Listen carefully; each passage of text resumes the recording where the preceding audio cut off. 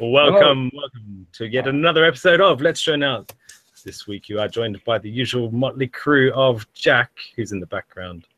Hello, Jack. Hello. I'd just like to go on record to say that we don't hate Raceflight. We just like mocking Tony because Tony's an idiot. And Tony is incompetent and tries to use Raceflight and it doesn't work. Tony can't even flash Betaflight onto his board. Is that why Tony is hiding this week? I don't know. Yeah, Tony is an embarrassment to Raceflight. On the other hand, Schizo makes it look good. Carry on. Schizo makes it look amazing. Yeah, indeed, we are joined by Preston from Raceflight. Also, Adam, Frank, Clinton on the background, and myself, Jay. So, welcome, Preston. Over from. Thanks for having me. Yeah, no, it's good to have you on. So, yeah, generally we like to find a little bit out about people that come on as our guests because a lot of people start from many different backgrounds and things. So we do like to get it out of the way of just finding out what your story is, where you actually came from and how you got to where you are today, which is with us. Well, I've done internet technology for a while, had some companies doing it, and I got into this drone flying, and I think my progression was, I think I started with D-Ronin, then upgraded to Clean Flight. It flew better. Thought it couldn't get any better. Upgraded to Betaflight. It flew better. Thought it couldn't get any better. And then I came across this thing called Raceflight because I had an F4. And that was when Kalen was just first, like he first did it. And I saw there was a bunch of bugs in it. And I had actually offered to help everyone else along the line, like D-Run and Clean Flight, Raceflight. And they kind of brushed me aside or whatever. So he's like, here's GitHub access, go fix them.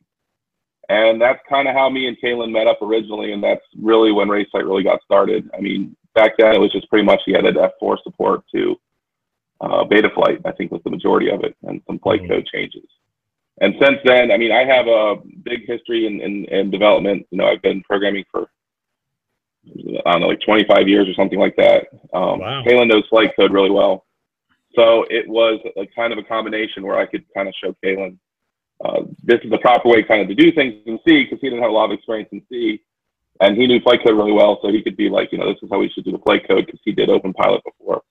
And then as you can see, you have to have the skills to fix the bugs as well, because I've got a lot of problems with my Mac, but I guess they're not going to just let me, you know, come and help out unless I can do something about it. Yeah, I mean, it was kind of a good combination. I mean, we have the same mindset, like, you know. I came along and I'm like, you know, why are we doing things this way? It should be done like this. And he's like, I've been saying that forever and no one wants to listen to me. And he was kind of like, he was about pushing the boundaries, you know, pushing it as fast as you can go. Because if it's as fast as you can go, you know, it can't be worse to be faster. I mean, nothing's ever worse when it's faster. And we found out when we made it faster and when we did things properly and where we used the hardware properly, it flew better. I mean, that's the bottom line is when you do things right, it's better. And I guess everyone kind of argues what the right way is, and we kind of do it the way the manufacturers of the chip says to do things. Well, exactly. Yeah, I mean they're very capable chips that are on these boards nowadays. So, and often I think the way it's progressed, it's taken software engineers to take a little bit of the hardware modeled together. I mean, the original Dominic Clifton days to fix it to take it to the next level, and it only got us so far from the 8-bit to to carry it to where we are today. But it's good to see that chips are finally starting to be utilized to the degree that they're capable of. Yeah, and you know, originally we thought we were going to do an F7. We thought that would be our first board we released, and we realized when we redid everything, it got way more efficient. So we don't even need an F7 right now. An F7 we will need at some point when we start doing really crazy stuff, and we have one, and that's kind of planned. But right now, why waste your money on an F7? When you don't need one. I mean, we're running at like 25% CPU doing crazy stuff, you know, 32 kilohertz, full LEDs changing nonstop. I mean, everything we can possibly imagine, logging, all that stuff. We're not even at 30% CPU. So it's not needed anything better than an F4. But I mean, we did everything the way we thought it should be done. And I think that makes it work better, you know? You see, back in the multi-Wii days, the actual chips themselves, the Atmels, they wouldn't actually, they got to the point where, no, we can't fill it. But then with extra modules like navigation and things, which is, you know, a bulk of extra code on top, they ran out of space ultimately and they had to progress. So I dare say, how long do you think it'll be before it's fully utilized to a degree where you'd have to move up? Well, I think we're actually going to be adding in some GPS things and stuff like that, and we're adding a lot more sensors to these. So when we get to the point where we can use, I mean, like right now on your gyro, you have your accelerometer and you have your gyro, and pretty much no one uses the accelerometer. When most people using Betaflight, they don't use the accelerometer because they think it's just for level mode, for example. But that data is something that can be used to make your quad fly even better. And the same thing, so even if you're doing just pure acro, that can still be utilized and used. So as we add in more sensors, it makes acro fly better, but we can add even more level modes and more safety modes and make your quad do more crazy things. And as we add more and more of that stuff, then we're going to be going more towards, the F7 where we need more CPU power or whatever. But right now, I mean, to be honest, it's not really needed. I mean, I don't know if you guys have flown Raceflight 1. We just did a beta release, our first beta, public beta, I guess, last night. Raceflight was incredible. Like, I'm absolutely gobsmacked by it. Yeah. I mean, it just flies amazing. Yeah. I mean, it feels like you're sailing through the air, like you're a ghost or something. It does what you say. And I think we can get even better. I mean, one thing I've learned in this hobby is every time I thought, like, it can't get any better, I find something and it got better. And you don't realize that it could have gone better until you've felt the thing that's better. And I think that's why we're having issues with the whole, people still using F1s because they're like, I can't fly any better than this. But they don't realize it can't because they've never seen what it could do. Yeah, no, that's true, actually. I mean, that's a progression sometimes throughout them. I mean, I moved from, just some clean flight to a KISS for a little while. And actually, it was a completely new kettle of fish for how I was flying. And I fell in love with it for a while. It's just the different things that go along that I felt a better pilot once I was flying on a different flight controller from what I was used to before. I've had a go on Clinton's race flight, and I loved it. I mean, he built it well and everything like that in his machine, but Clinton's our resident expert on this race flight. I did have issues though, and I think it's a lot of it's annoying because you see so many people sort of saying bad things about race flight, but it all comes down to the fact that they're just not mounting them correctly, and it's really irritating. Some of the stuff you see, and you're just like, well, go back, do it again, make it right, and it will fly perfectly. I mean, I've got 2 of them running race flight, and both times straight out the box, completely default, no settings changed, and they just fly incredibly, absolutely incredibly. Yeah, I think we've we kind of try and listen to that. People were like, why do you come out to version 2 so quick? You just did the version 1. Well, because we listen to people, and you realize, hey, we can put these gummies on it. I came up with this gummy idea to make it way easier to mount, so you don't have to worry about O-rings and all that stuff. And I put some more filtering on it to kind of make up for some bad PDBs. And truth be told, they should all fly the same, but it's just less likely to cause someone problems installing the new version over the old version. I mean, I didn't replace any of my old versions in any of my quads. It makes no difference to me. I mounted it right. But we're just trying to make it easier for people to get a good experience with Raceflight right away and not get frustrated. And software release last night was all about that too. I mean, it's so easy. Now, there is no way that it's way easier to set up Raceflight 1 now than any other flight control software. I mean, basically, you run 4 wizards, you click 4 buttons, you twiddle the sticks, do a few things, and you're all set up perfect out of the box. It should fly just amazing now.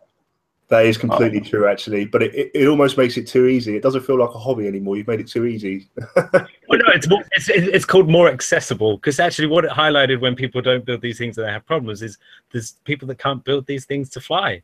And what it does is it makes it more accessible to the people that don't know how to really build these things and isolate, from vibration for all sorts of reasons, can actually start building it and using the boards again. So yeah.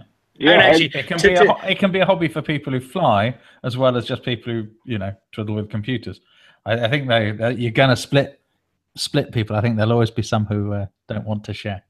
Well, you can always, whatever. You can be more advanced. You can go in the console and play with the things if you want. I mean, if you're that type of guy who wants to twiddle with it, you still can. But most people, I don't think, want to. They just want to get out there and go fly, and they don't want to bang their head against the wall for 8 hours straight over something stupid. And it's going to get easier and easier. I mean, we have things going in there that are just going to take it to the whole next level with easiness. And so I think it'll get better and better as time goes on. But the goal is to get like you said, make it more accessible. Like, so many people go buy a quad, never get a flying right, and then just don't do the hobby. And if there's less people in the hobby, there's less innovation. There's less cool things coming out. There's less people to do it with. There's less people at races. And I want to see less, you go to these races and they're always the same people at every race.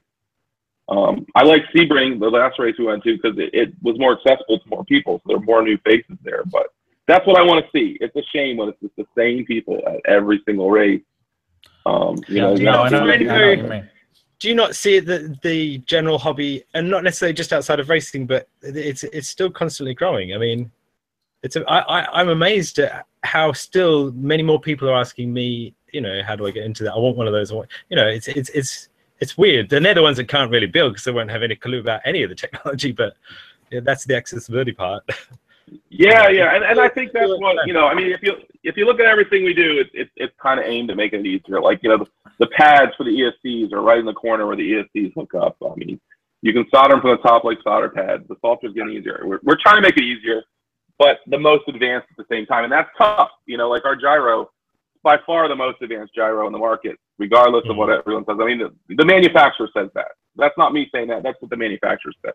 Yeah. So, but it's more difficult, like you said, you have to isolate it and to make work in your quad because it's the more advanced gyro. And I think we figured that out with the gummies. I mean, really no one has any issues that I know with the gummies.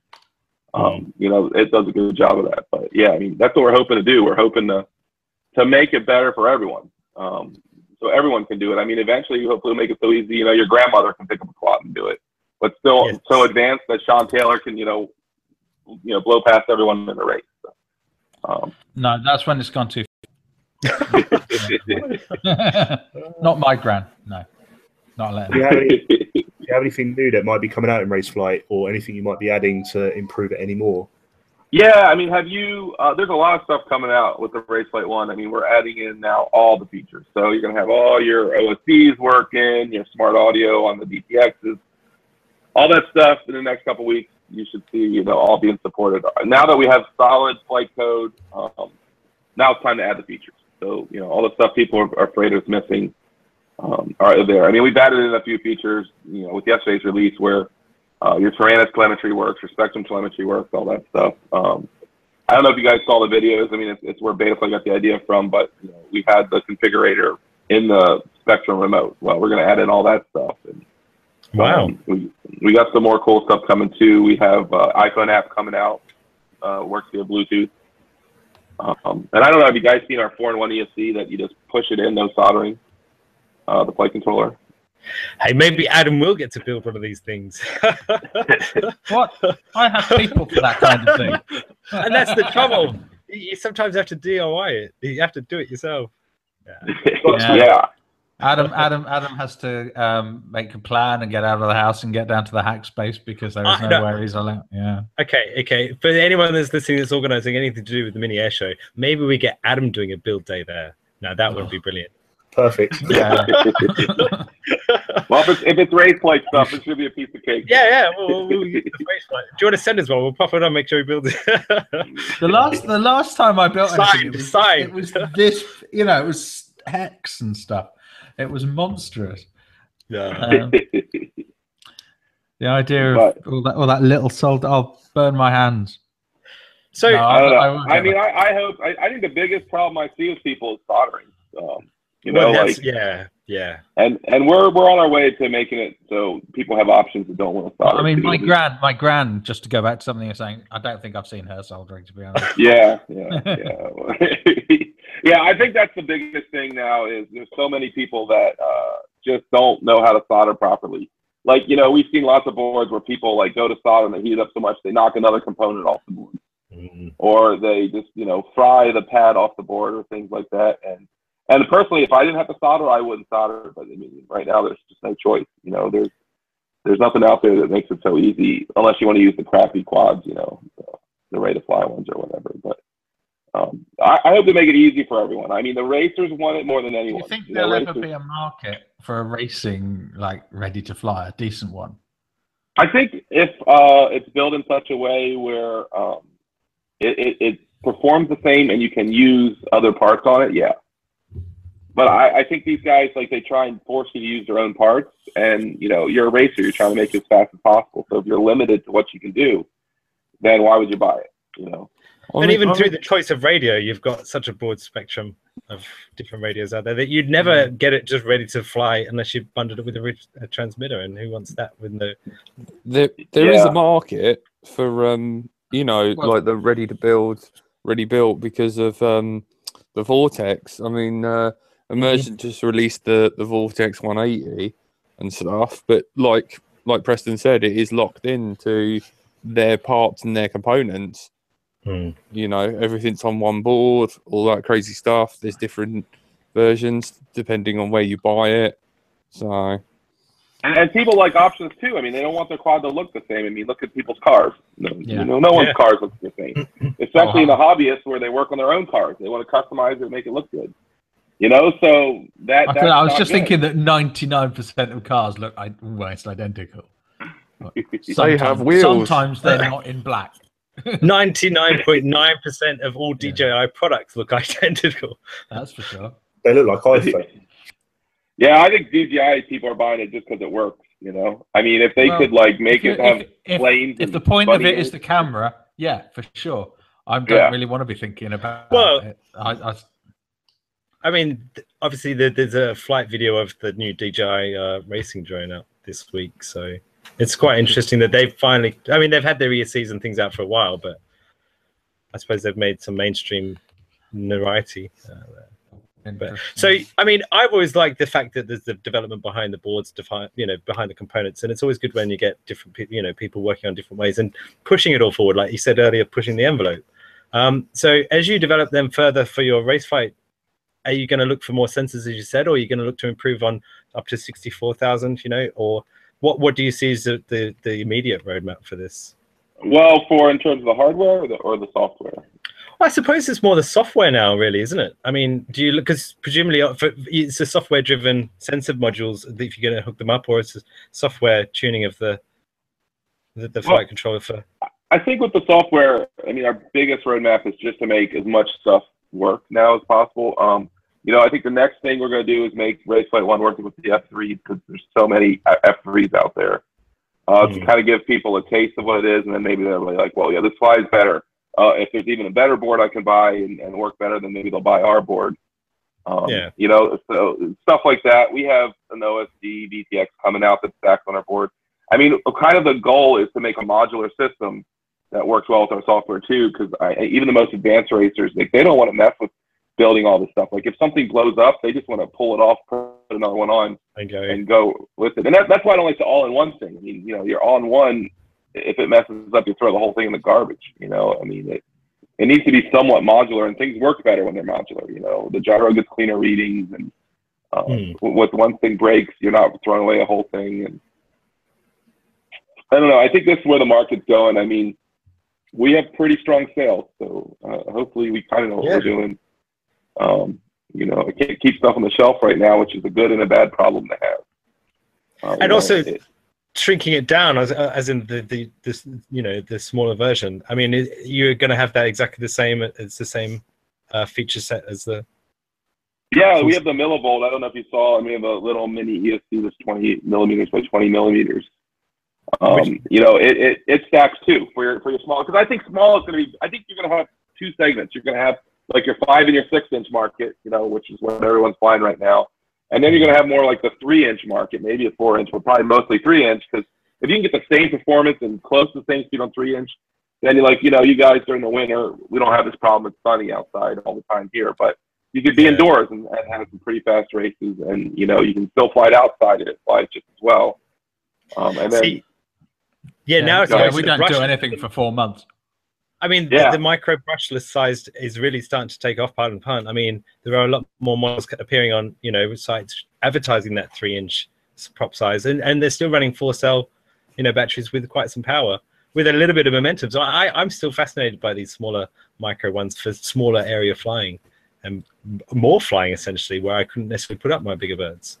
So every time we talk about it, you actually sound excited, which is really. I am. I'm very excited. And me, well, I've had had some meaning to get around to. Although now I need to buy the whole DJI snail system just to annoy you lot. Well, if you want slower ESCs, then go for it. I think that only supports one shot, so it's kind of like I don't know. I don't think these big companies kind of know what's going on in the market. Like, and I think they do get initial people buying stuff. You know, they're like, oh, you know, DJI came out something great. I'm going to try it out. And then people put it on their quad and they're like, eh. You know, and they get shipping 15 to 20. I don't really understand why they're doing it at all, to be honest. I guess because they're worried the TV show will take off and they need to have their branding on it.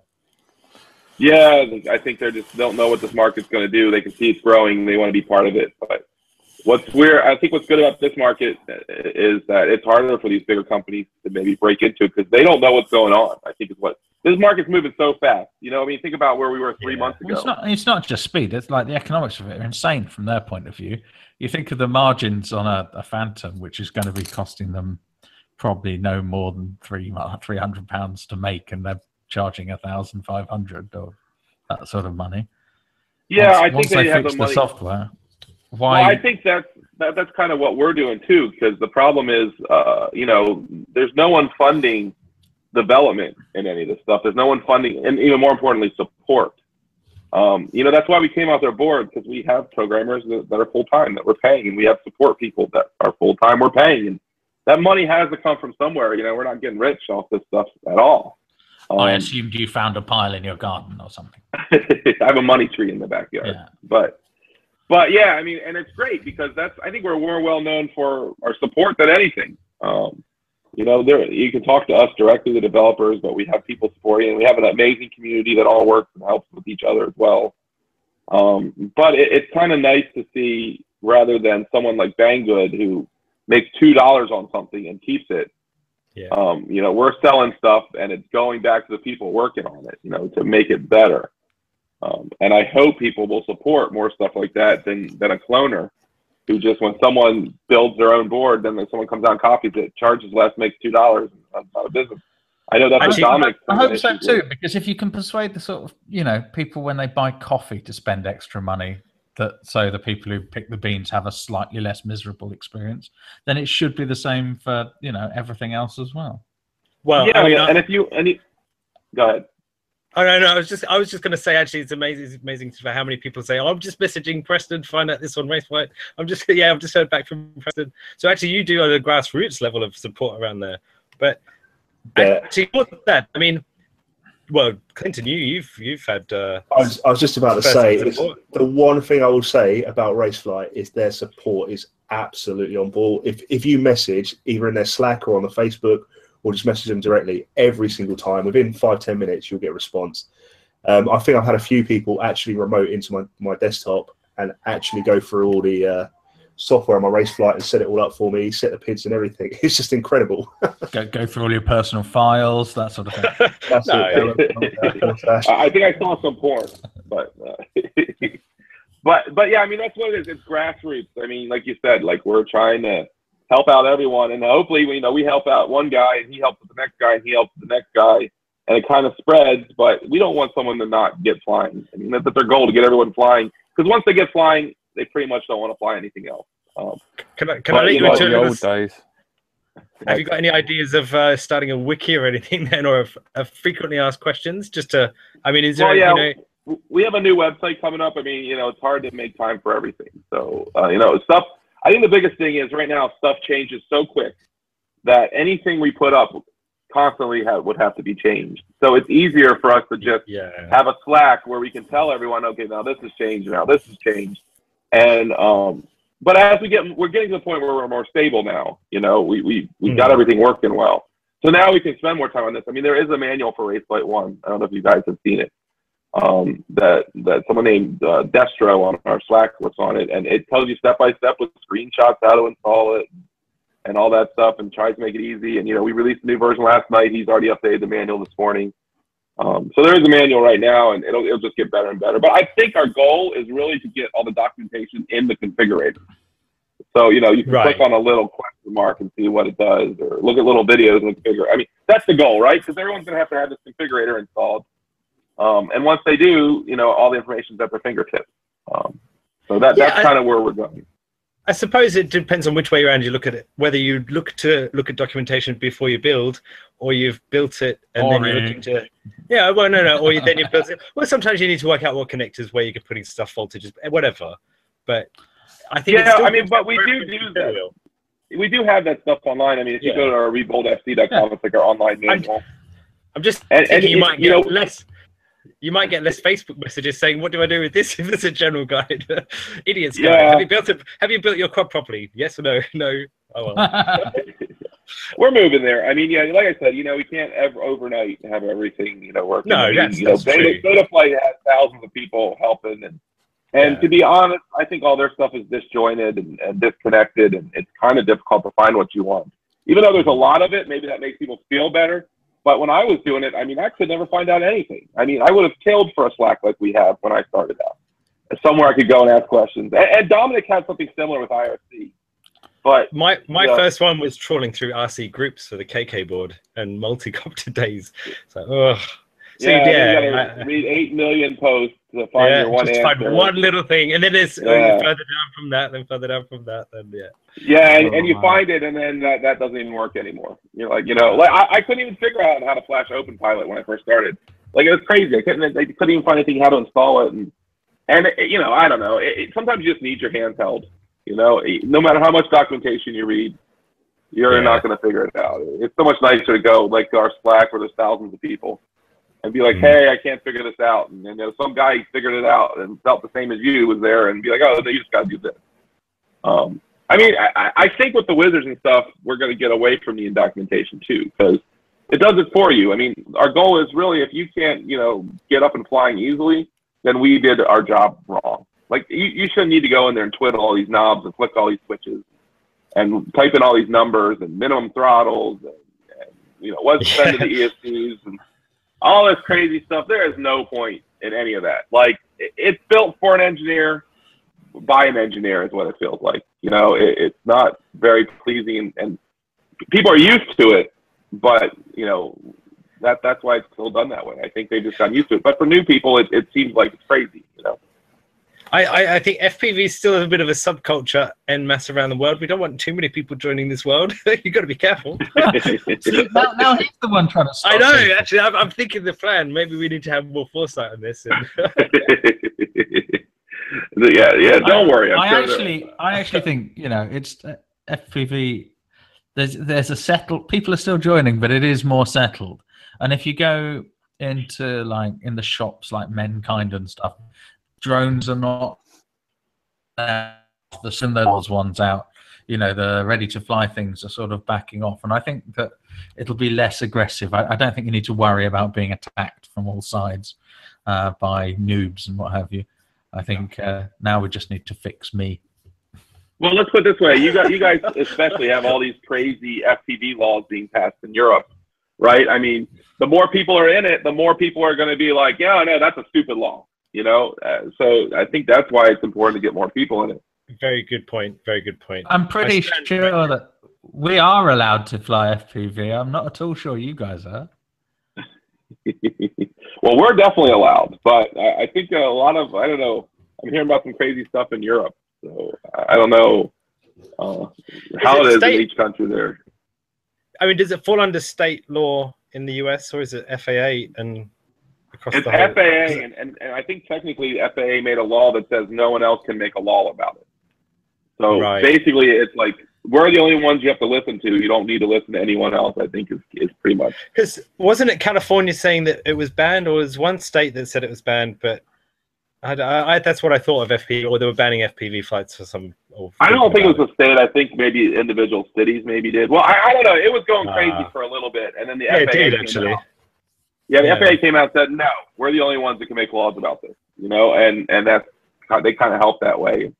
And I don't think it's really super explicit, like this is what you're allowed to do, but the way our law system works is based on what the courts decide, right? So if there's nothing that explicitly says something, you have to go to court, and once they've made case law, then that's what matters.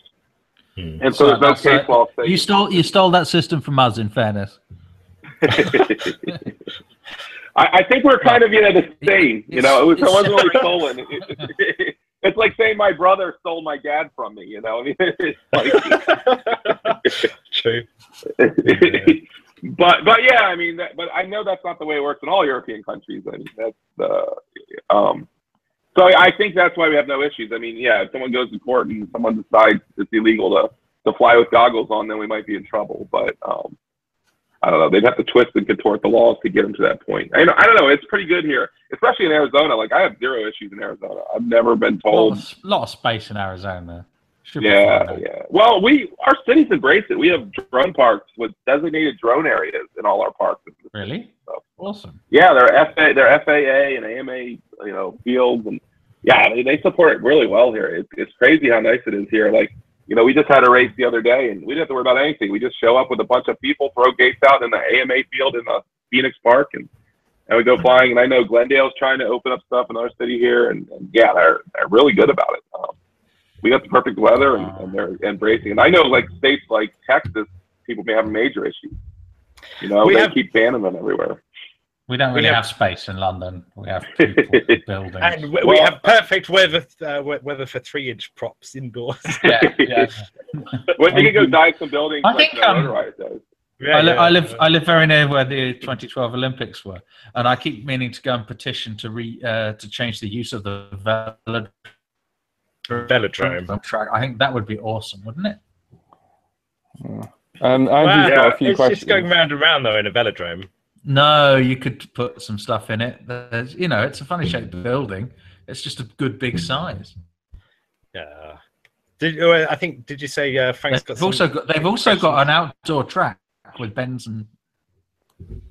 Maybe for your Inspire. Maybe for your Inspire, Adam. I'm not racing the Inspire. Put a race flight controller in it. Yeah.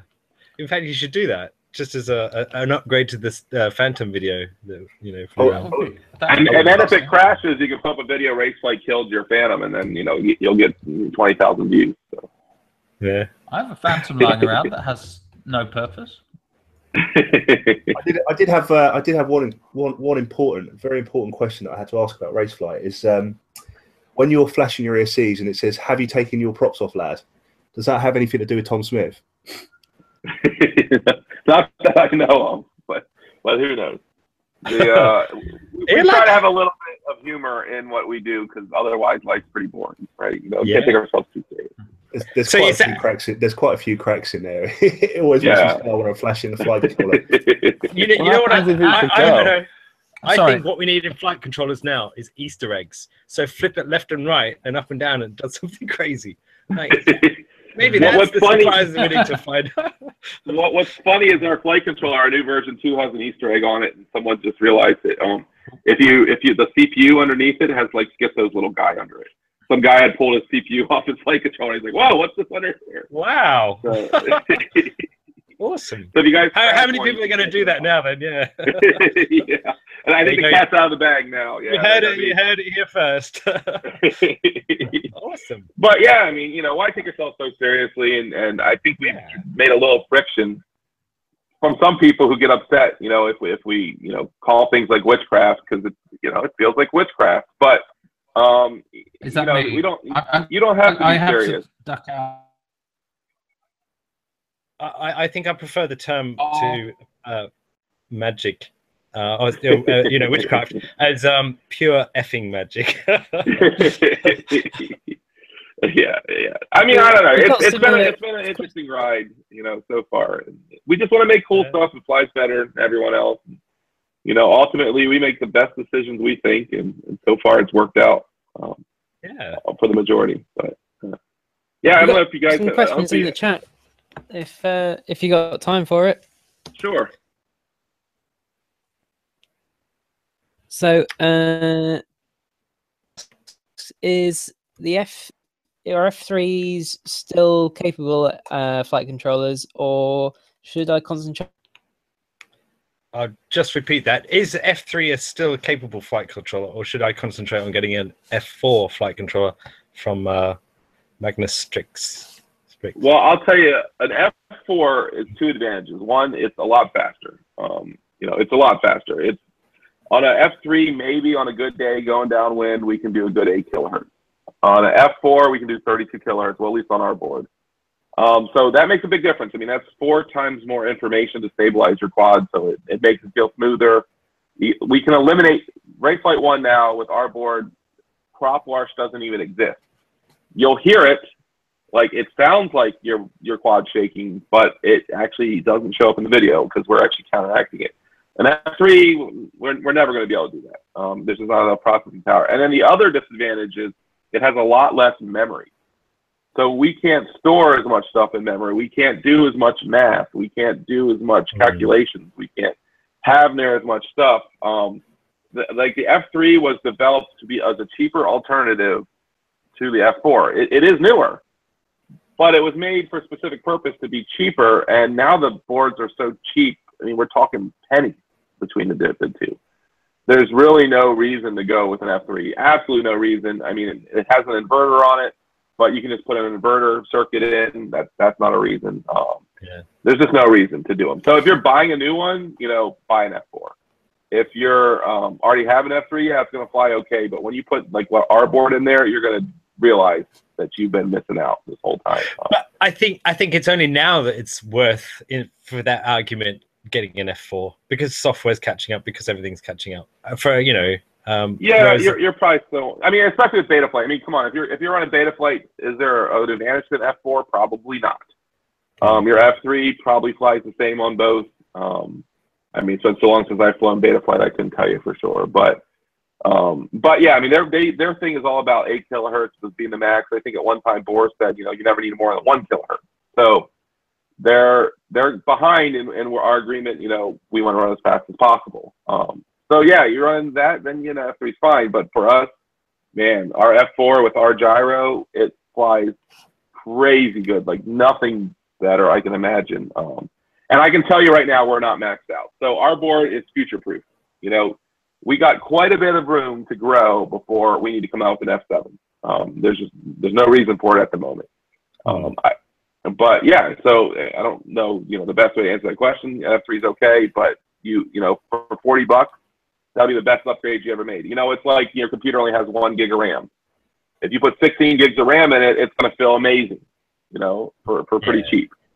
So it's kind of the same thing. It's like if you could upgrade, it's like in your computer, if you upgraded the CPU and the memory at the same time. And I see someone said Betaflight supports 32 kilohertz in the chat.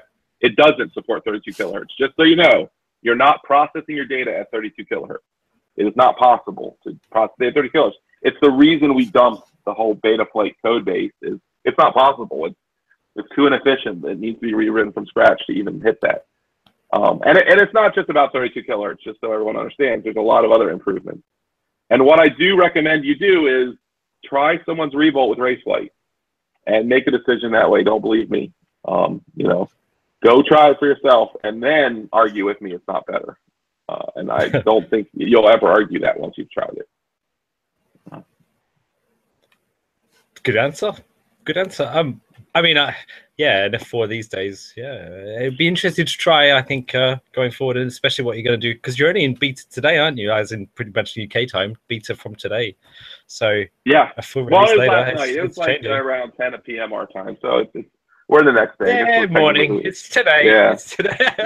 We're in the future. We're always in the future over this side.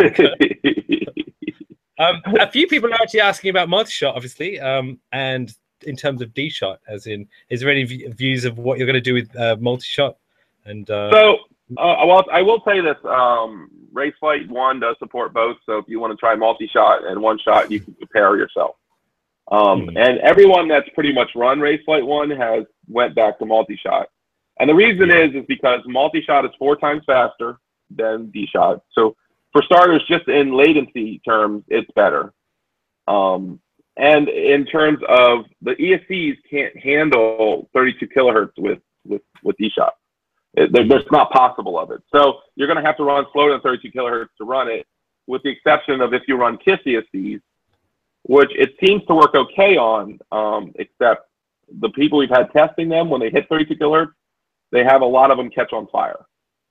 So it runs good until it doesn't. So it goes back to the old KISS ESCs catching on fire thing. Jack knows all about that. Do not be on fire, people. Yeah. And it's not their fault, probably. I mean, D-Shot's, the way the protocol's written, it's very inefficient. You're sending way more data. The CPU's having to do way more things. you're kind of fixing a problem that doesn't exist. I think the people that felt the difference is the way D-Shot works in Betaflight. When the motor calculations are calculated, it sends it out to the motors right away, right? With D-Shot, as soon as it figures out what needs to be done, it sends it. Well, with multi-shot, it didn't. So there was a lag there. So when they went to D-Shot, what they're feeling more than anything is that lag is gone between when the calculations are gotten and then when they're sent. Raceflight's never had that issue. So I think that's why it doesn't feel any different. And the one big thing about the D-Shot thing that they found out, which I think is great, is, you know, they were moving that capacitor off the signal line to make D-Shot work. Removing that makes multi-shot work way better. So I think the biggest improvement they're seeing is just removing that capacitor, because that was put on there for like old protocol. You know, it's not needed. Yeah, definitely makes a big my advice. difference. Yeah, my advice is modify your ESCs for D-Shot, but try multi-shot. But then again, try them both. It's often interesting when software changes a hardware design in that way, as in until it's actually like a software something comes out to change it, you know, protocols. I mean, I wonder how many people are now going to just pop those little, well, probably even the wrong capacitor or wrong bits off, but hopefully the right bits. yeah, just don't pick one at random. Make sure it's the right one. And even if you've got one, check your version of your ESCs, people, because they're sometimes different between one and the next.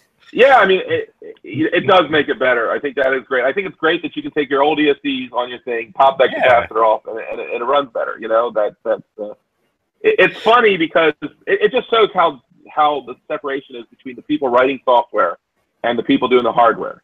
You know, with Raceflight, you know, we develop the boards. I work with engineers and and we also do the software. So it's a good synergy. The stuff works good together. But with other stuff, it's just people making the random, like the people making boards. Some of them have no clue about anything. You know, they're just making a board to make money, and so that's, I think, why you run into these things, because they're not thinking through. They don't do the other part. You know, like I've always said, support the people that make stuff and not the people that are just cloning things and stuff like that as well. So, you know, go ahead. Oh, no. You go ahead, actually, because I was only going to. Oh, I don't even know what I'm saying. No, after you. You're the guest. After you. No, I'm done. I don't even know. So with your multi-shot, then, I mean, with your faster boards, with, you know, more processing power on these things, are you going to look to maybe change anything on the ESC front with multi-shot version 2? And yeah, actually, we have a multi-shot version 2 coming out, which will double the speed, and we even have one that's 3 times the speed. So we're going to probably implement that. One thing we have noticed is, you know, we run at 32 kilohertz, right? And so we send everything to the ESC at 32 kilohertz. Well, the ESC only writes to the motor at 24 kilohertz. Right. So we need to fix that little part about it. And we've talked to, you know, the BL Heli guys, and they say they can actually double that speed. So we think once we double that speed, you know how you've heard people complain about yaw twitches and stuff like that? We think that's where it's coming from, because it's aliasing. It's going from 32 down to 24. So by doubling that speed, it should eliminate a lot of those little issues that people have seen. And we're kind of having to code around them right now, when really that little fix will probably make it a lot better for everyone. So there's still, your same ESCs will still be able to work at a faster speed. They just need to make a little tweak to the code. So hopefully they're working on that right now, so we can get that done. We have someone looking at it right now too. So I think that might make things even better when that happens. I don't know if you noticed, we always have our own version of BL Heli and Raceflight, because we'll take it and find bugs, hopefully, and fix them and before they even get around to fixing them, to make sure everyone's experience is the best. And we might have a slightly older version in there because we know it works well and we tested and fixed it. So. Yeah, that's another great thing about Raceflight, is the ability to flash and set up all your ESCs in the configurator. It makes life so much easier. Like, no downloading BL Heli Suite or anything. It does it all, like everything. Yeah, have you tried the one-wire auto command yet? That one's amazing. Just one command and boom, all your ESCs are updated. I used it for the first time yesterday, I believe. And it's, literally just write the command in, let it do its thing, and Bob's your uncle. Yeah, the new Wizard is going to be even better, because we're going to detect the version you have and, hey, you need to update these and say yes or no. And then we're going to spin each one and let you pick which one's spinning the wrong way. And we'll just automatically reverse the motors and do all that stuff for you. So it'll be, you know, really easy. That's amazing. To do a lot of that stuff. Magic. Yeah, it's amazing. Yeah. Do you, because you have a new configurator coming out as well, don't you? Is that right? Yeah, the new one came out last night, so I don't know if you've used the one last night, but it is a lot different. It works a lot better.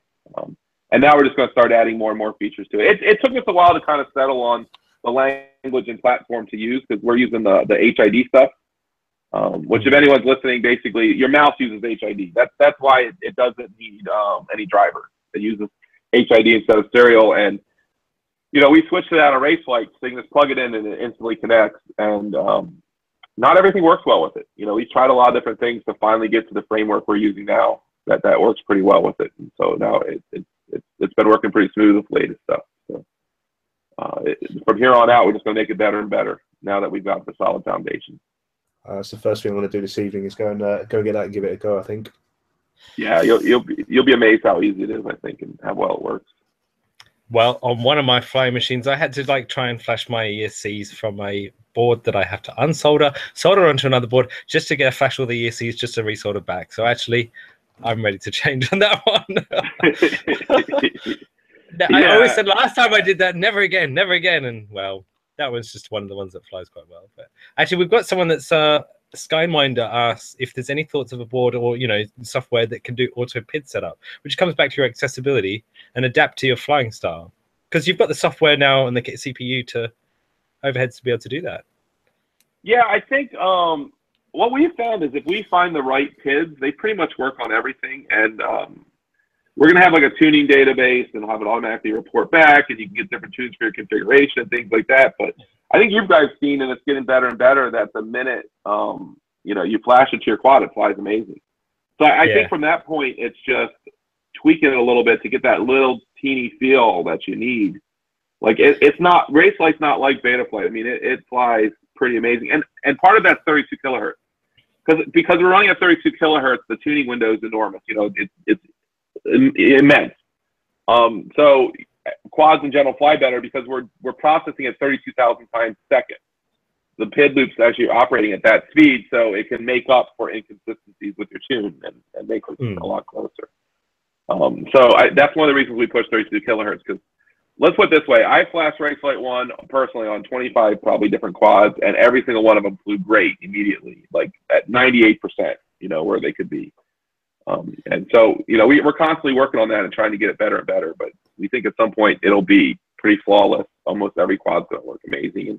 And you're going to pick your motors and your other things, and we'll tweak it slightly based on your configuration. But I think it's just too hard for the quad to know. Like the auto-tune stuff doesn't work well. You know, no, it never has.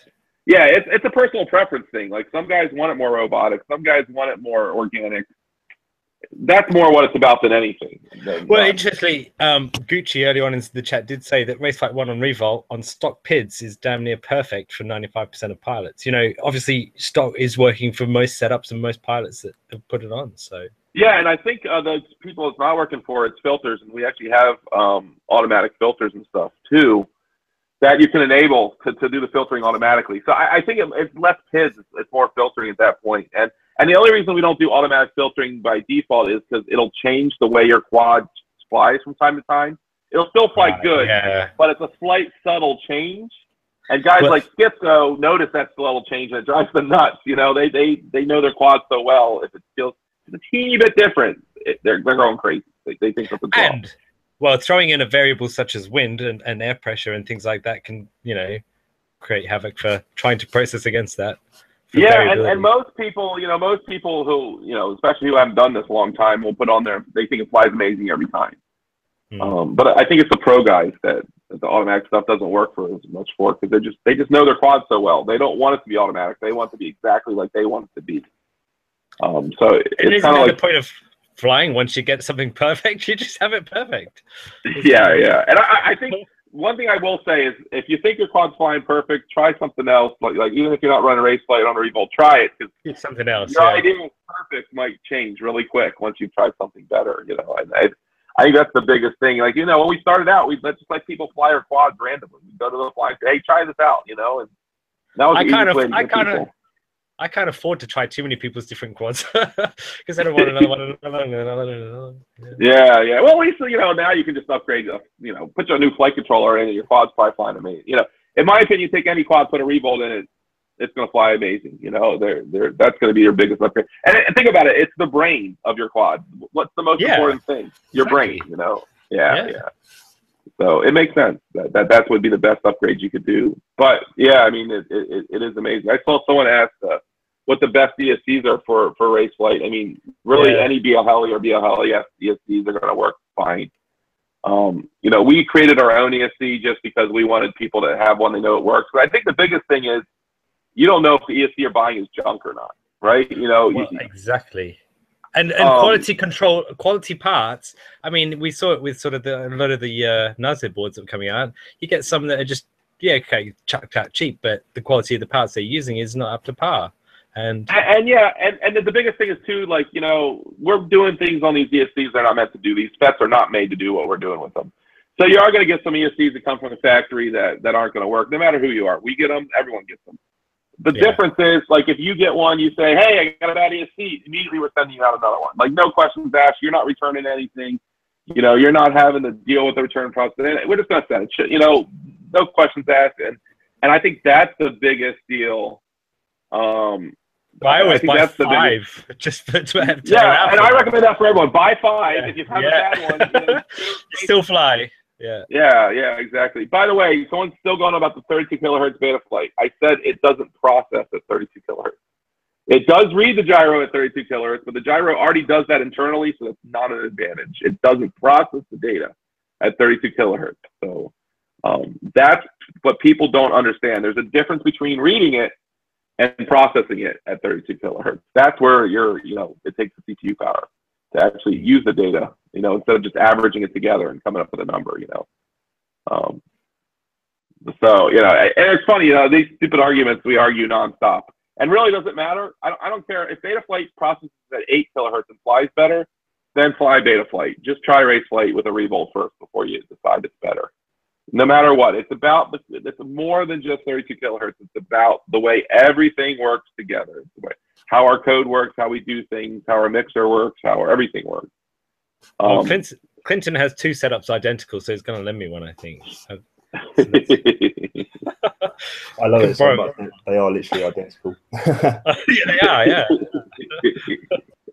Redundancy. Called redundancy. you need a spare. Mind you, one thing I will say is since I've upgraded to Raceflight and the F4 flight controller, I haven't crashed anymore. So the redundant one is still literally shiny, and it's been flown once as a test. That's it in about a month and a half. So it's still shiny. Nothing to do with you actually getting a better pilot every time you fly, but no. I mean, there's all parts to it. I don't know. It's hard to judge. I mean, the thing is that since I've had Raceflight, I have stopped crashing a lot. And I have definitely noticed an improvement in my flying. So I really do put a lot of that down to the flight controller and what it's doing for me. Even you're trusting it, surely.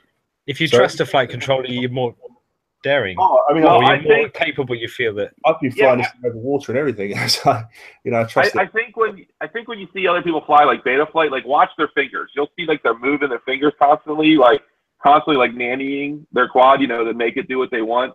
And then you'll watch guys that fly Raceflight and their fingers will move super smooth and not that much, because it's like you point at the thing and it just goes. You know, you don't have to keep it on that straight path the whole time. You don't have to back up the throttle under full throttle turns. It just goes, you know. And I think that's probably why you're flying better, because it's less you have to do. You know, the flight controller's handling more of it. And you know, I think for the kind of like the middle of the road guys, not the guys that are beginners, not the guys that are experts, it's the biggest improvement, because they're having to not, you know, have all that muscle memory that the real advanced guys have to, and still can fly, you know, quite as well. And I think that kind of scares people too. You know, the better it gets flying, the easier it gets. Like these guys that are like, you know, the top racers, they're afraid the 13-year-old is going to come along and, you know, blow them away. And, you know, I guess they better keep practicing, because, you know, it probably is going to get more and more that way, the easier it is to get people into it. But I don't see it as a bad thing. I mean, it's more people doing the hobby. It's more people enjoying it. More people do it, the more money there is, the better the stuff's going to get, the more fun it's going to be. You know? More development, yeah. I mean, it's good for everyone. I don't, you know, I wouldn't worry about it. You know, it would be really cool to go to one of these races and see like 500 entries that want to use races, you know, multiple fields and all this other stuff. You know, Well, you can have classes and all that kind of stuff. Go ahead. I think it's one of those industries that's on the cutting edge of consumer electronics, to the point of what they can do and fit, and you know, at the edge of battery development of small things. It's the edge of making these processors fly with gyros and everything, the stabilization. It's the edge of what we see so much new development, because it's still a consumer interest mostly, but the development for that consumer interest largely into an unknown is immense for what you can see, you know, from ESCs going through software versions, flight controllers starting off from the original KK to multi-wii to what, you know, OpenPilot, all those. It has been constant development by people for people, and we're quite lucky in our pastime and stuff to have such exciting changes all the time, but it has nothing with my bank balance ever. Nothing. I guess it could be worse. I mean, like if you're into road racing or anything like that, it's way more expensive. I mean, that's what I used to do before I did quads. You know, a set of tires is going to cost you like $1,500 for a weekend. So. Wow. What racing was it? Sorry. Like road racing, you know. Like, oh right, yeah. You know, you guys do that over there, right? You know, we have variants like the touring cars. We have the MotoGP. There's all sorts, but. Yeah. But you know, that was way more expensive and way more dangerous. So I like this much better. It's much cheaper to replace some $3 props than $1,500 tires when you hit something. So I guess it's all in perspective. Hobbies have always been expensive. I think as they go, this is probably one of the cheapest hobbies. But it is the most fun. I mean, I never have I thought, it's my lunch break, I'll go out and enjoy my hobby, or it's before work, I'll enjoy my hobby in the same way I do now when I'm flying. But yeah, and you can do it anywhere. That's what's nice about it too. You can just be, you know, wherever in the world and go fly. I mean, you can even be inside and fly your tiny whoop or whatever. So it is pretty cool that there's so much you can do it everywhere you go, more or less. With more race flights. So, Preston, it's been wonderful having you on the show today. And obviously, with so many developments of things going on and new GUIs, new sort of code and everything, beta today, we'd love to have you back on, maybe in a short while, to tell us how things are going and get you back on if you. Yeah, sounds good. It was nice being on your show. I enjoyed it. So. Yeah, man. I just want to say, thank you for helping my friend Simon or Bradders a lot, man. I really appreciate it. And anytime. He's really sort of trooping race flight, and I know we make fun of Tony a lot. You know, we say stuff like he can't build that. soft mount your ESCs and stuff like that. But we try and help him. But yeah, I mean, I haven't had a go at race flight, and then maybe one day I might. You know, if I do get hold of a F4 board. But you know, I'm very interested. I wish you I want you to come back on more so you can chat about the code and how you moved over from Race Flight 1 and stuff. But yeah, if you're up for that one day, give us a shout. Yeah, sure. By all means, let me know. Yeah, thank you. But yeah, more than anything, thanks for helping my friend. yeah, no problem. I like seeing people get flying, no matter what they're flying or what hardware they bought. It's nice to see people enjoying themselves doing this. So. Yeah. All right. Jay, do you want to see us out? Yeah. Well, thanks everyone for listening in, and thanks for the questions. And Preston, we've been joined this week by Frank and Clinton. Thanks for your input. No worries. One question though, Jay. Are you sold on Raceflight now? Will you be upgrading? Yeah, I will actually, because there's many things you've sold me on it, and it's the way forward. I see. So I am going to get one. Yeah, definitely. For my next build, I will do it because I'm due a build. This is the point. I've had my summer last year, and I'm onto a new build. So glad to hear. It's going to be addicting for sure. You'll see. You might get my tech support in the middle of the night now because it's my daytime. That's okay. I don't sleep, so we're good. Yeah. Excellent. Cool. Well, thanks everyone for tuning in, and find us next week at the same place, same time. Thank you all. Let's try it out. See you later. Woo.